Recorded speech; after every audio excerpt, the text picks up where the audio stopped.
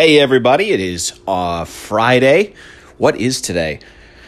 June 10th, June 11th. It's June 11th, and the days are just flying by here. We have a pretty busy week this past week. Some big changes happening.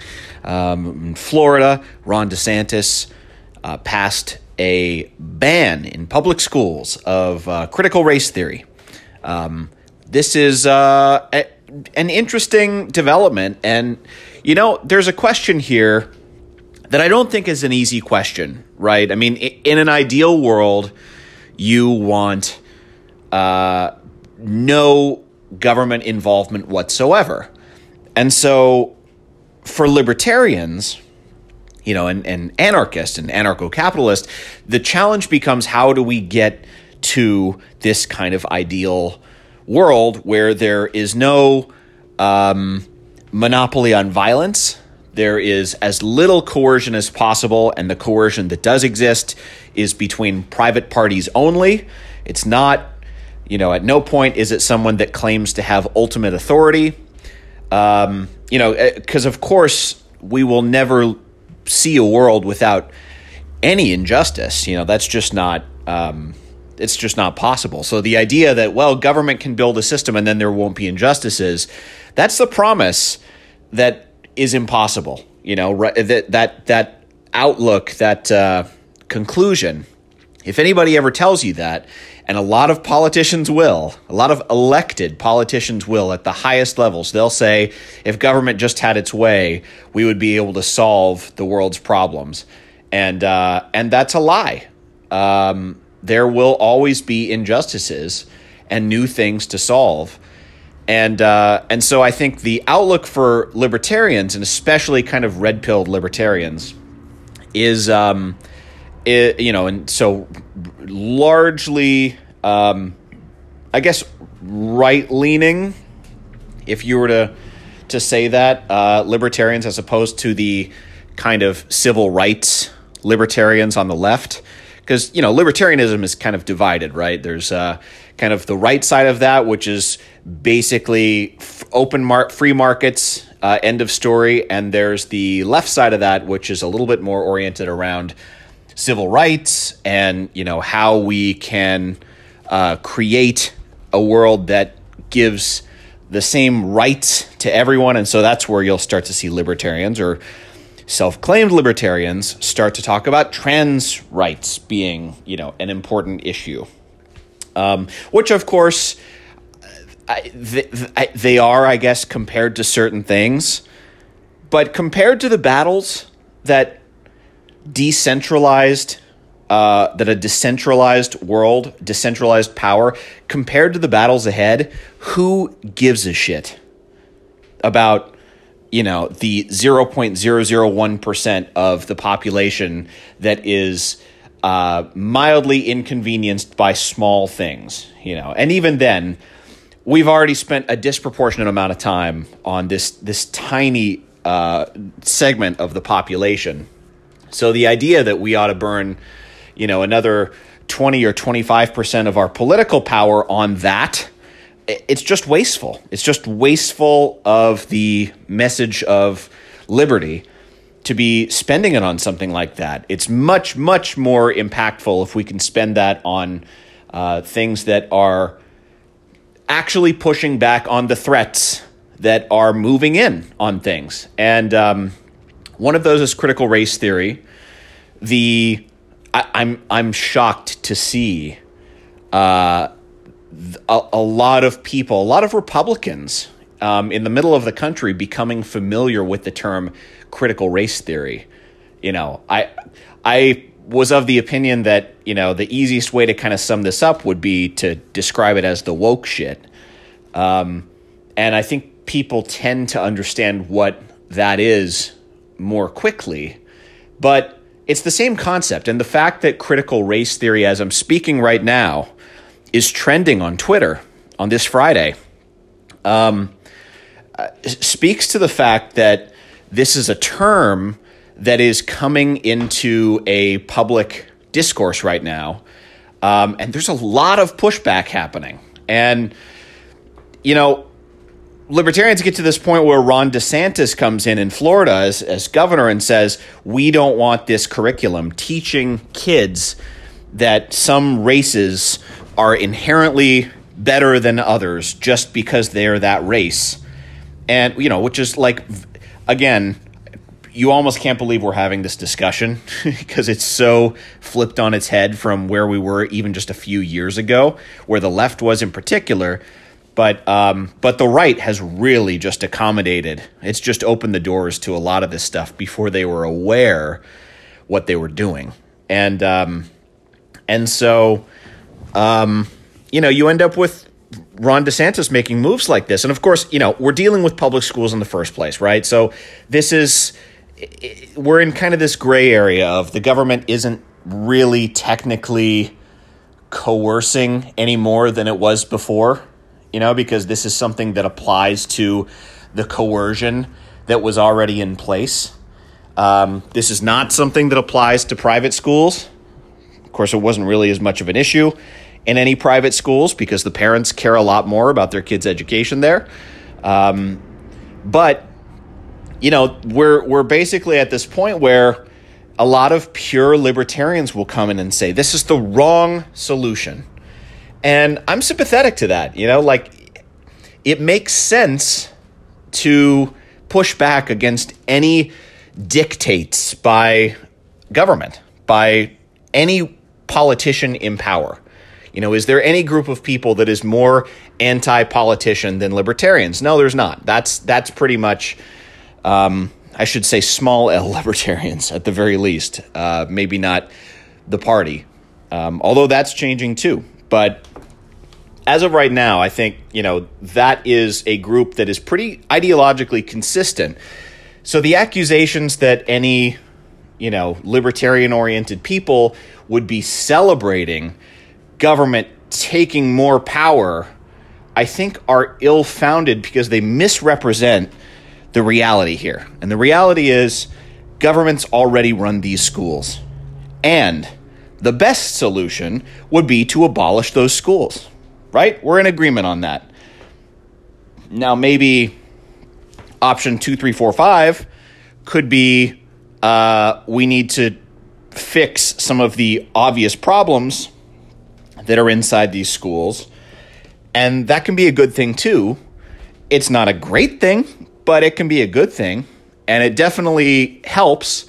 I think the biggest damage that comes from something like what DeSantis is doing with public schools is that it creates a framework for a lot more of a fierce public debate about these things, and kind of has that Trump effect, right? Where people start to turn against an idea just because of who is on one side or the other.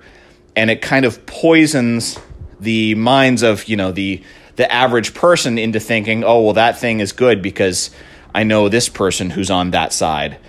And this idea must be bad because I've heard of this person who's on that side.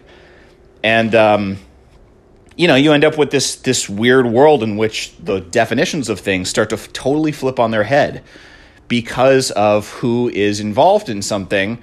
And, this idea of what's cool at the time ends up winning over large segments of the population because, they're a cool Democrat or whatever.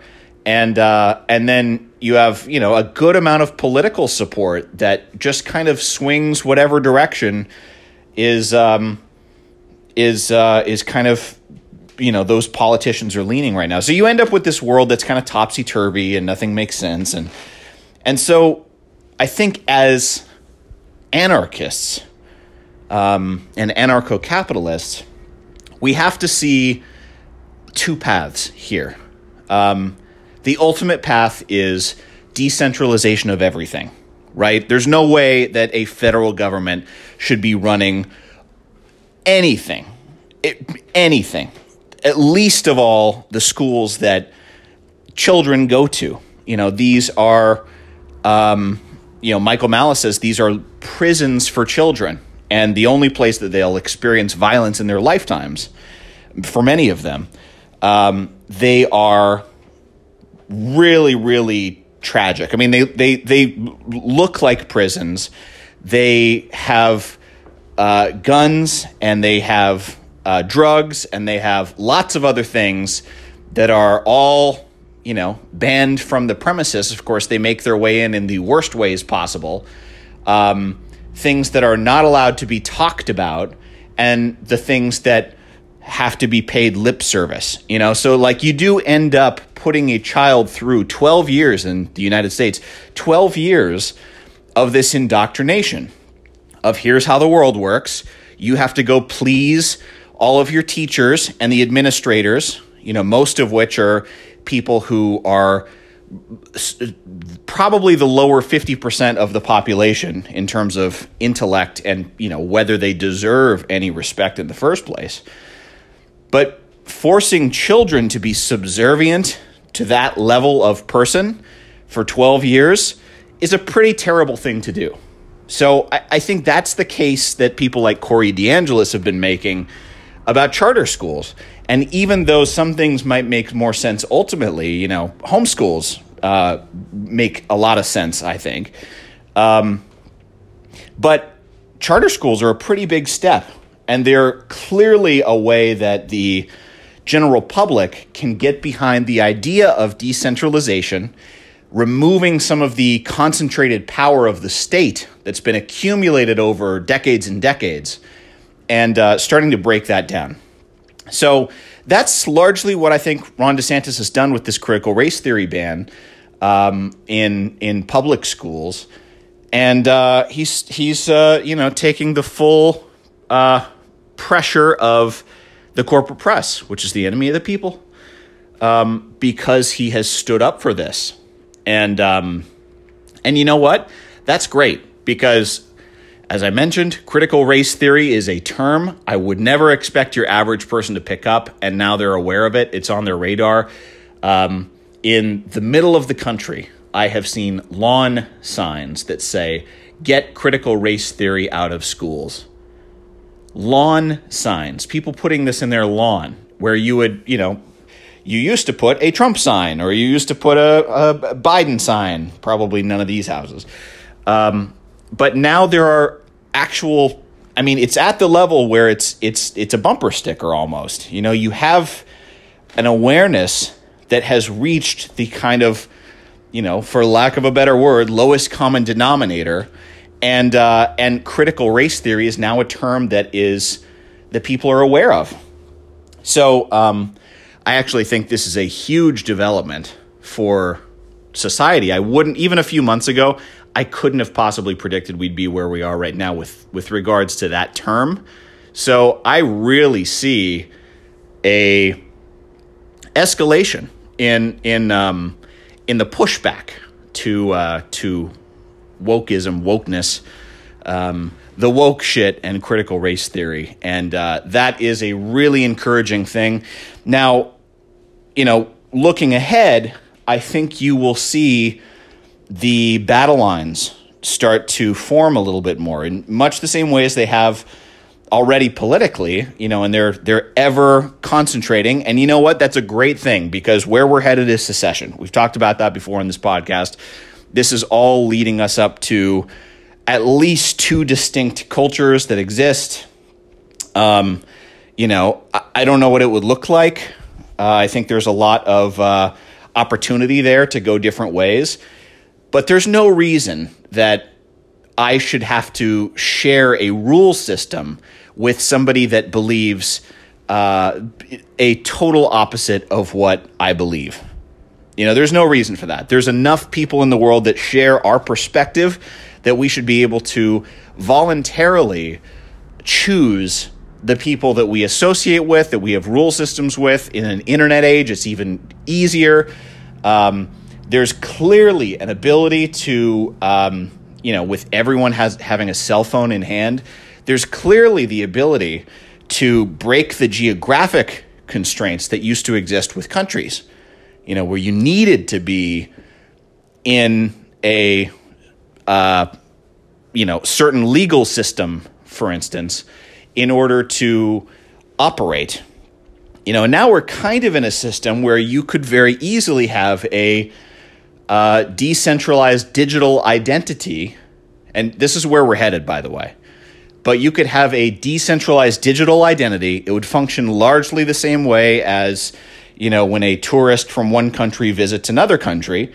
And sure, you might go to some other state or some other neighborhood where something is illegal or something, whatever. They have their local rules there. This isn't to say an anarchist world is one without rules. It just means the rules are not set by some federal or state government. It's set by, at a community level, and there is a choice by the individual. This is something that maximizes choice. There's no argument that no rules is the way we should go. There's only the argument that we need to remove the monopoly on violence that the state has, and that the cities and counties have to destroy lives by this, without any choice for those residents to be able to leave or to choose some alternative.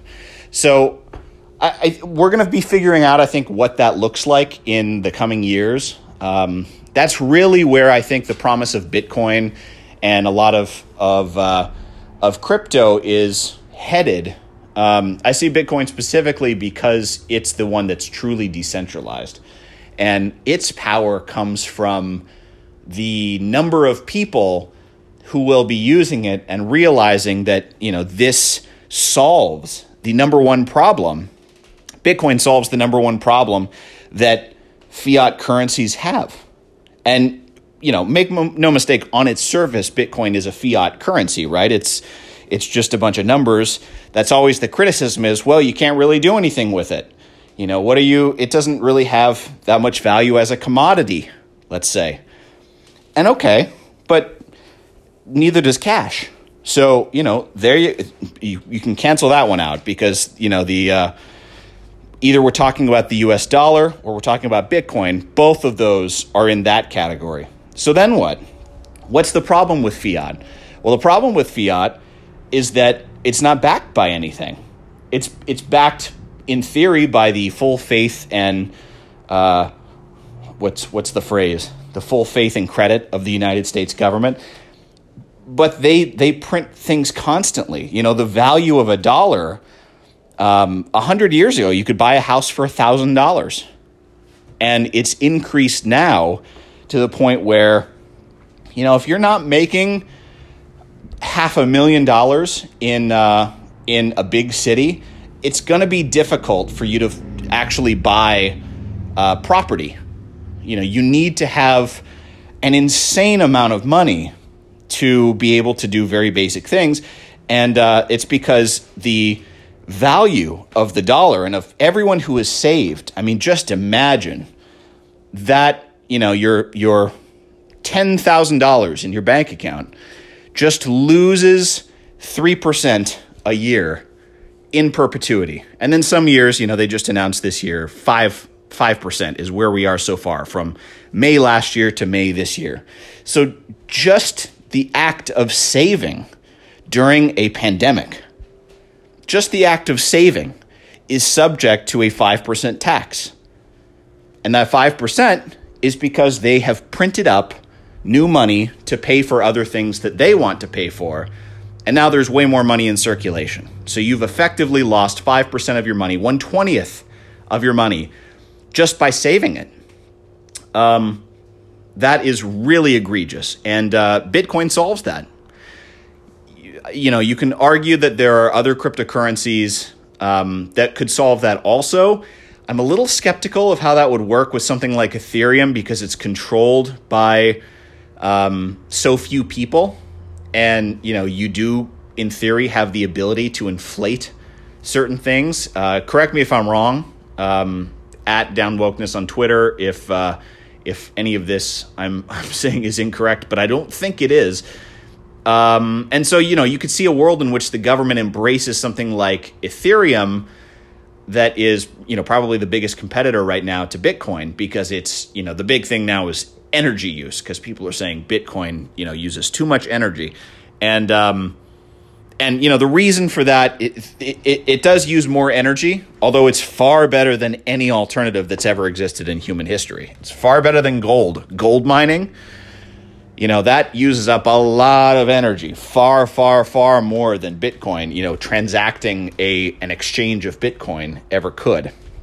But, the argument is Bitcoin uses more energy than Ethereum. And that's because it's decentralized. So the transaction itself takes more processing power in order to verify, because there's not some central entity that is essentially signing off on the transaction. And that's the whole idea. You don't want any central network to be the one that's signing off on the transaction. The whole idea is for this to be a decentralized world that isn't susceptible to government coming in and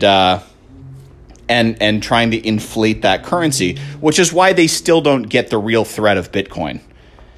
That's the threat of Bitcoin, is it renders the printing presses for dollars and other currencies in other countries. It renders them totally ineffective.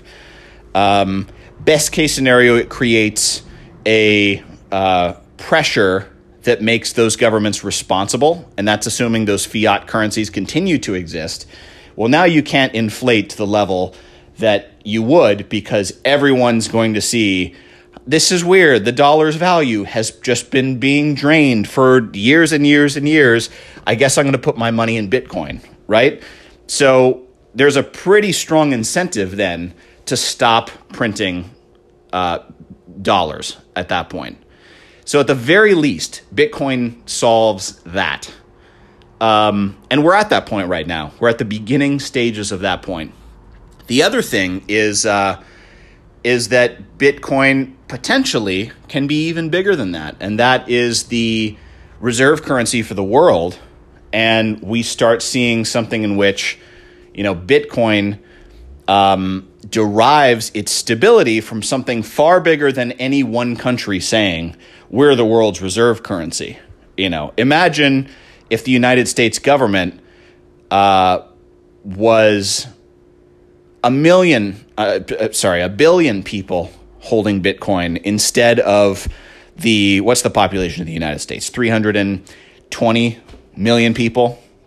You end up with far more stability, with more people owning a decentralized currency and everyone having the same incentive to try to keep the value of that decentralized currency.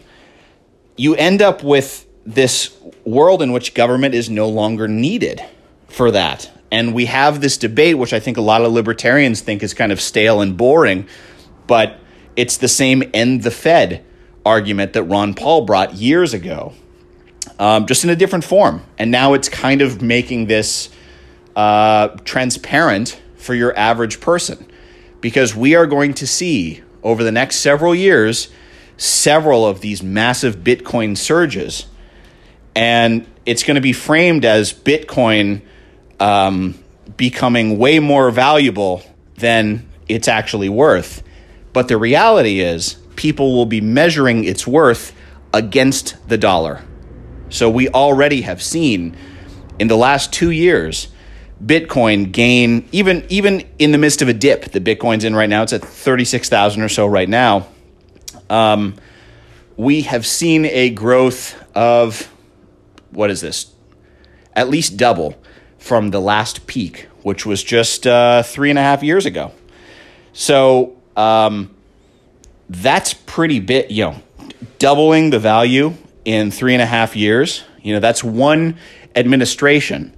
And you think about how much money the Trump administration was spending, which was a lot, and now you think about this current administration saying, well, now we have to spend our way out of this pandemic. We need a $2 trillion bill. Now we need a $6 trillion bill. Now we're just going to keep seeing those dollars that have to be printed. And so it's inevitable that Bitcoin is going to continue to go up. This is not financial advice, but I will say personally, I have put a lot of my money into Bitcoin right now. It's something I firmly believe is the future. And either it undermines the power of the government, or it'll make me rich at some point. And that's where I stand. This is something I plan to hold for several years at the very earliest. This is not something that I'll be cashing out next, at the end of the year to buy Christmas gifts. This is going to be something that I hold for years, and potentially more than that, because this is something that cannot be controlled by government. And the more people come on board with that idea, the more government is undermined. And at some point, I think there's a battle too. I think there's a very high likelihood that we talk about governments banning Bitcoin, which is why, the next stage of this is important, which is, you need to make sure that your Bitcoin is secure when that time comes, and not be on these kind of exchanges like Coinbase where you don't really have the money in your personal account. This is something that is actually controlled by Coinbase, and they just reveal to you how much they're holding on your behalf. That's the point where you need to have a solution like a hardware wallet, or even a paper wallet, where you and only you have that unique key to be able to actually access your funds, and you can just have it sit there, untouched by anyone, mathematically secure, and as long as you don't reveal that seed phrase that grants access because of the unique key to get in, as long as you don't reveal that money will always exist on the blockchain. It'll always exist, and it'll be backed by the full faith and credit of the millions of people, billions of people who own Bitcoin. So that's it for this episode. Just wanted to kind of talk about critical race theory, also talk about how Bitcoin, I think, is the start of really undermining the power of the government. But for the time being, I think it's really good that there are people within the government that are pushing back on these things and forcing a lot of the average people to think about things like critical race theory, which have flown under the radar for decades. And now we actually have some pushback and some ability for people who haven't been aware of what's going on to actually say, hey, wait a second. No, this is something that we need to discuss, or that I don't agree with and that I don't want to support at my kid's school or wherever I work, in government or private industry. That's all a very good thing. All right, that's it for this episode. Thanks for listening. Follow at Down Wokeness on Twitter. Got a couple suspensions there. But, we're staying alive. So if we have a shift to another account at some point, I will let you know. That's it for this episode. Thanks so much for listening.